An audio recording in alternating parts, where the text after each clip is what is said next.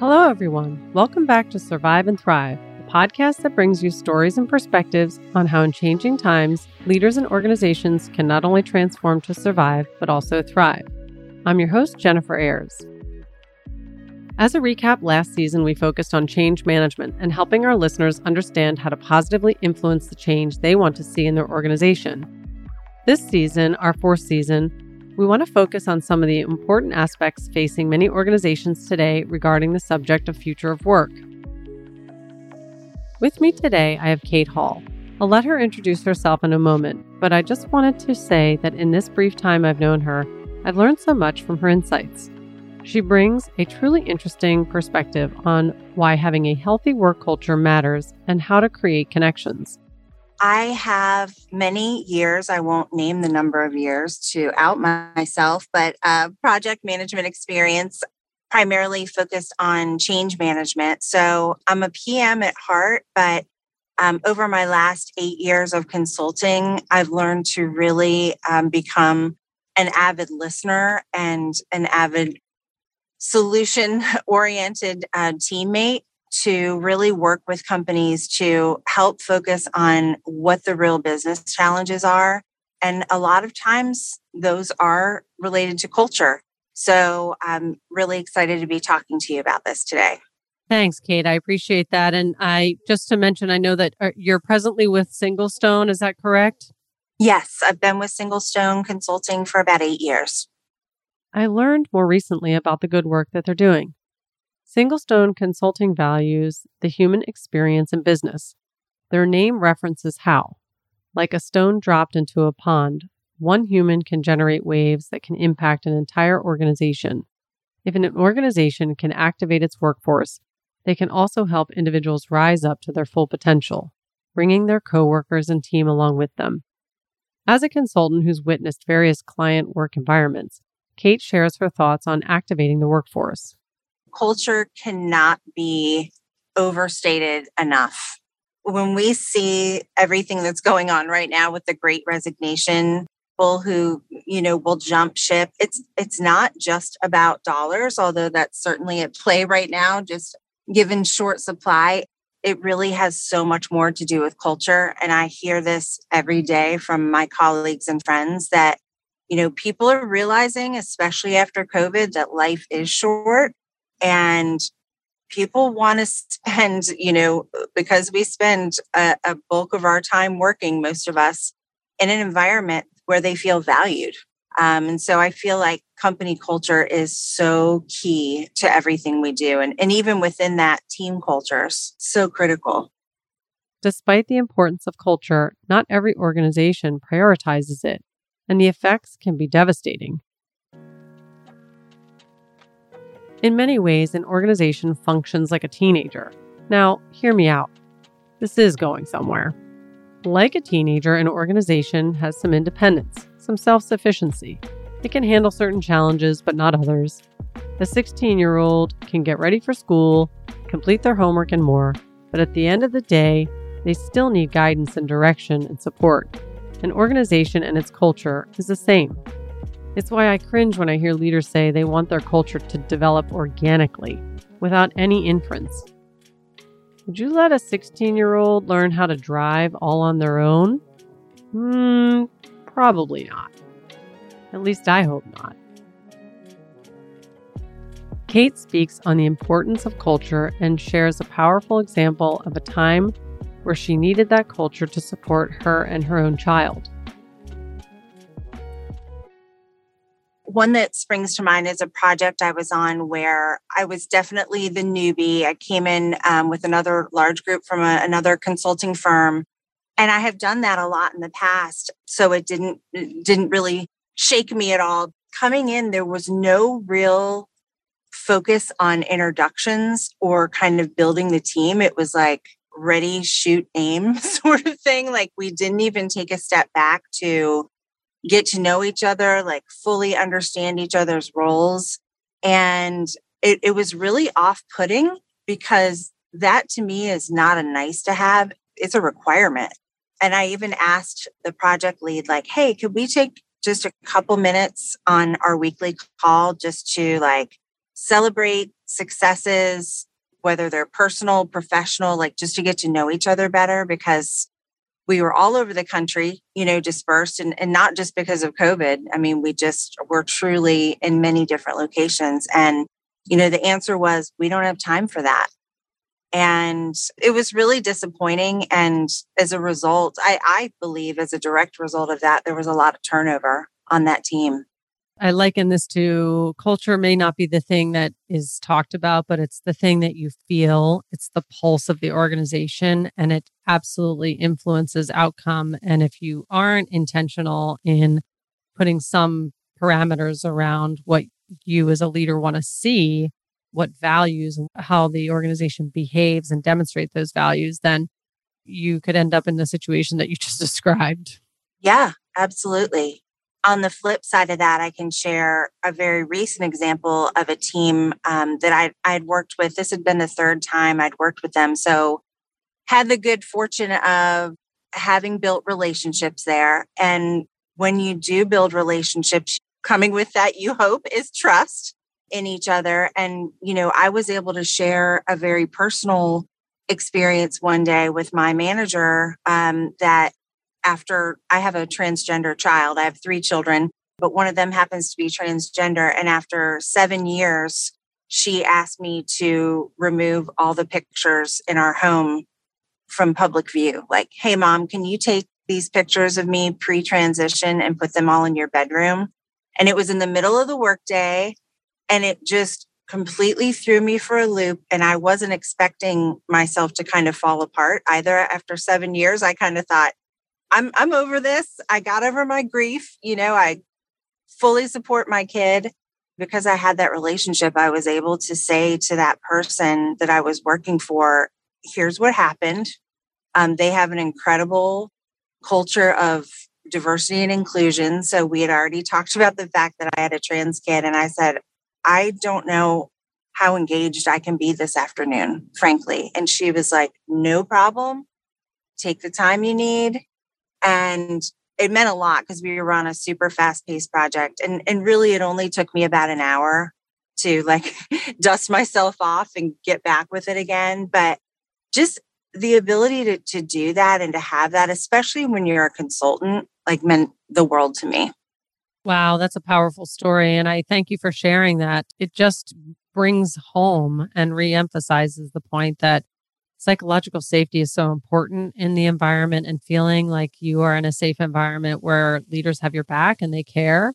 Things are always going to happen in our personal lives that we need to navigate. And it's been a long time coming that we are able to bring our whole selves to work and not just pretend to be something we're not because we, punch the clock in at 8:00 in the morning or something.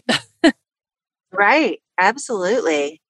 Life doesn't wait for us. So it happens.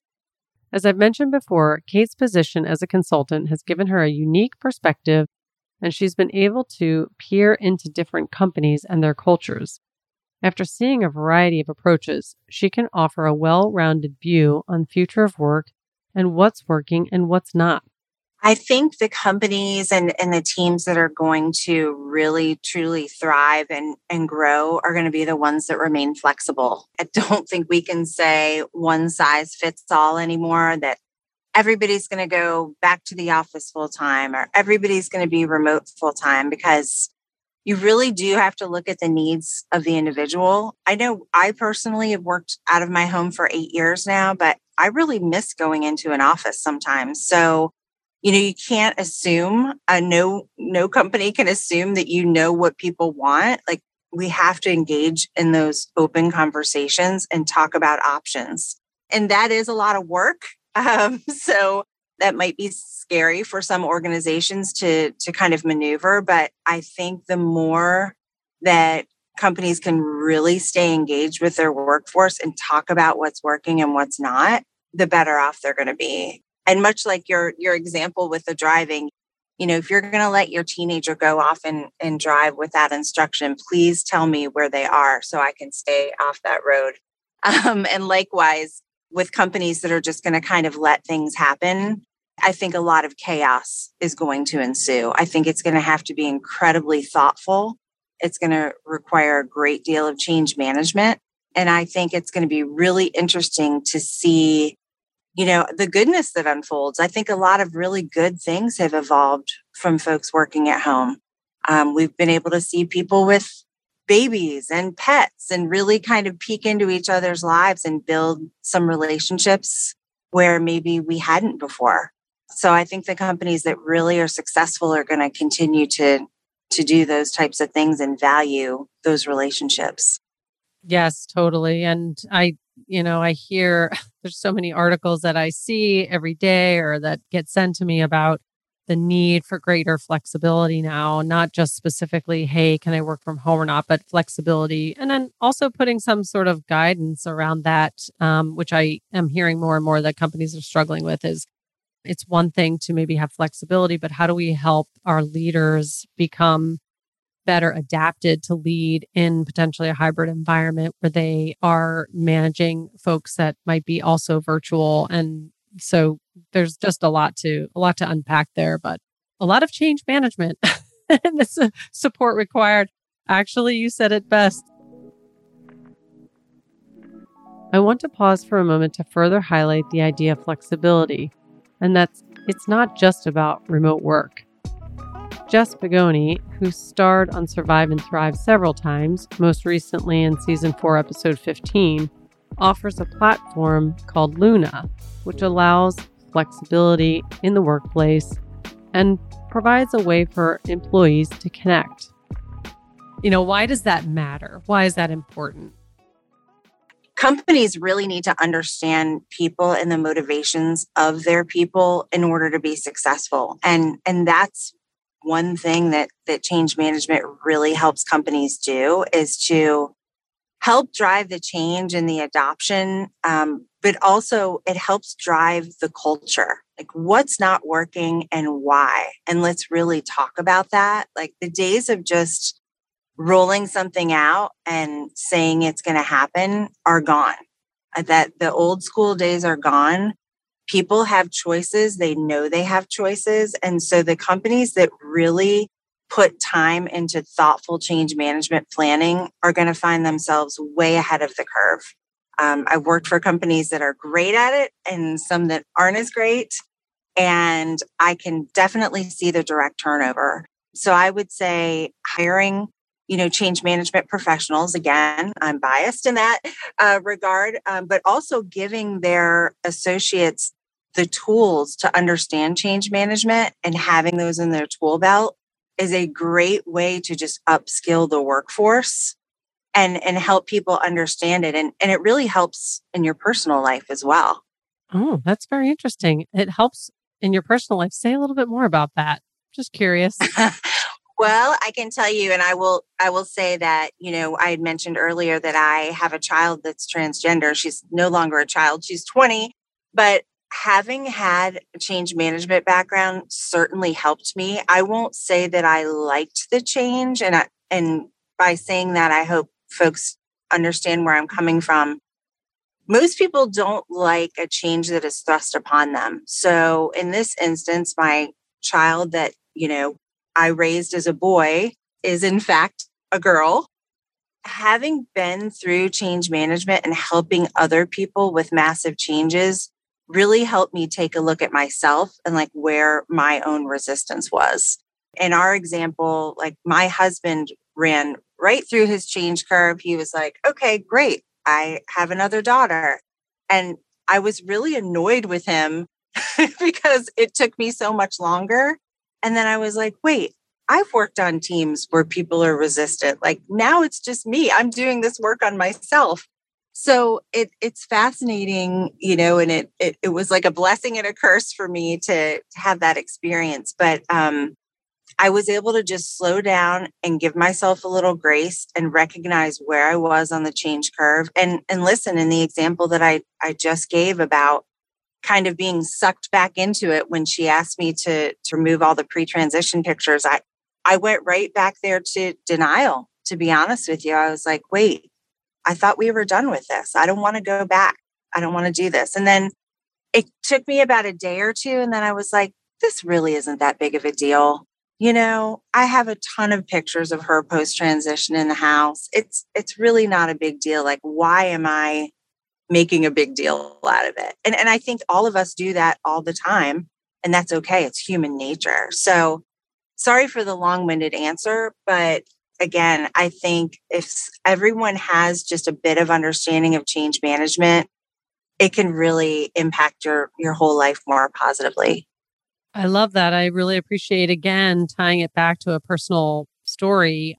I can relate to that in just some of the stories that I've heard from other folk that might not necessarily understand why change management can be helpful, especially as you're trying to navigate through transition or you're trying to help your people evolve that work culture, for example, and bringing it home and giving it sort of a personal example is one way to just help our listeners think about, hey, there's actually a kind of a process that you go through at the individual level. Now imagine that at the team level. Now imagine that at the organizational level.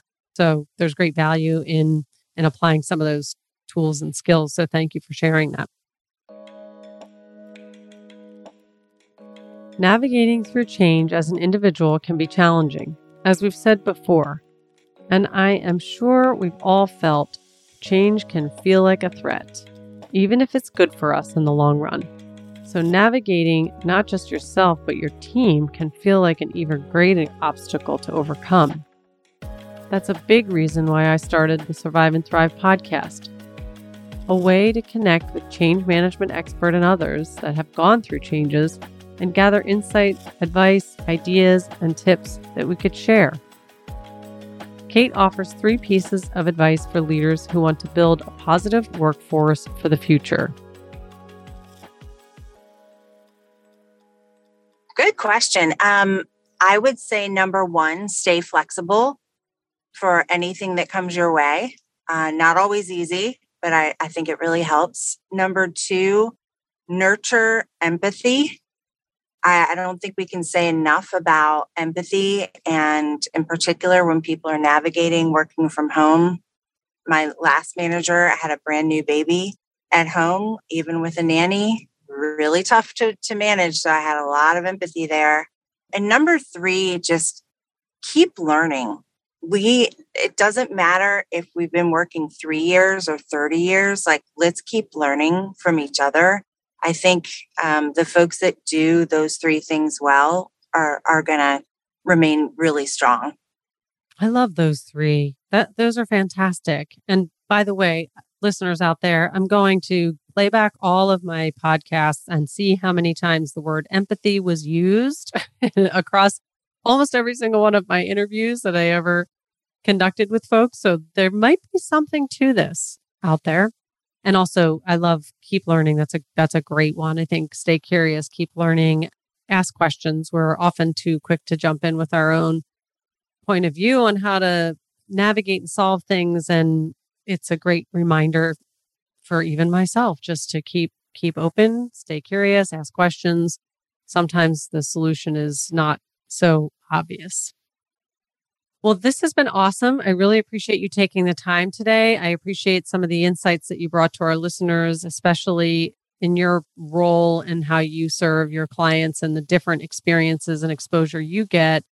It's great to have some of that feedback that we can share. And so if people wanted to reach out and get to know you a little better and pick your brain a little bit more, how might they get a hold of you?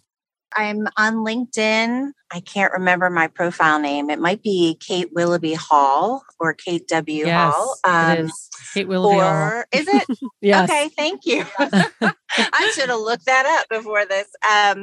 Or even email at katewhall@gmail.com. I'm always open to productive conversations. Great. Well, thank you so much. And thank you, everyone, for listening and joining this week's episode of our Survive and Thrive podcast. Remember, at Concinity, we empower the conscious leader to realize positive and sustainable change. Until next time, don't just survive, thrive. Take care.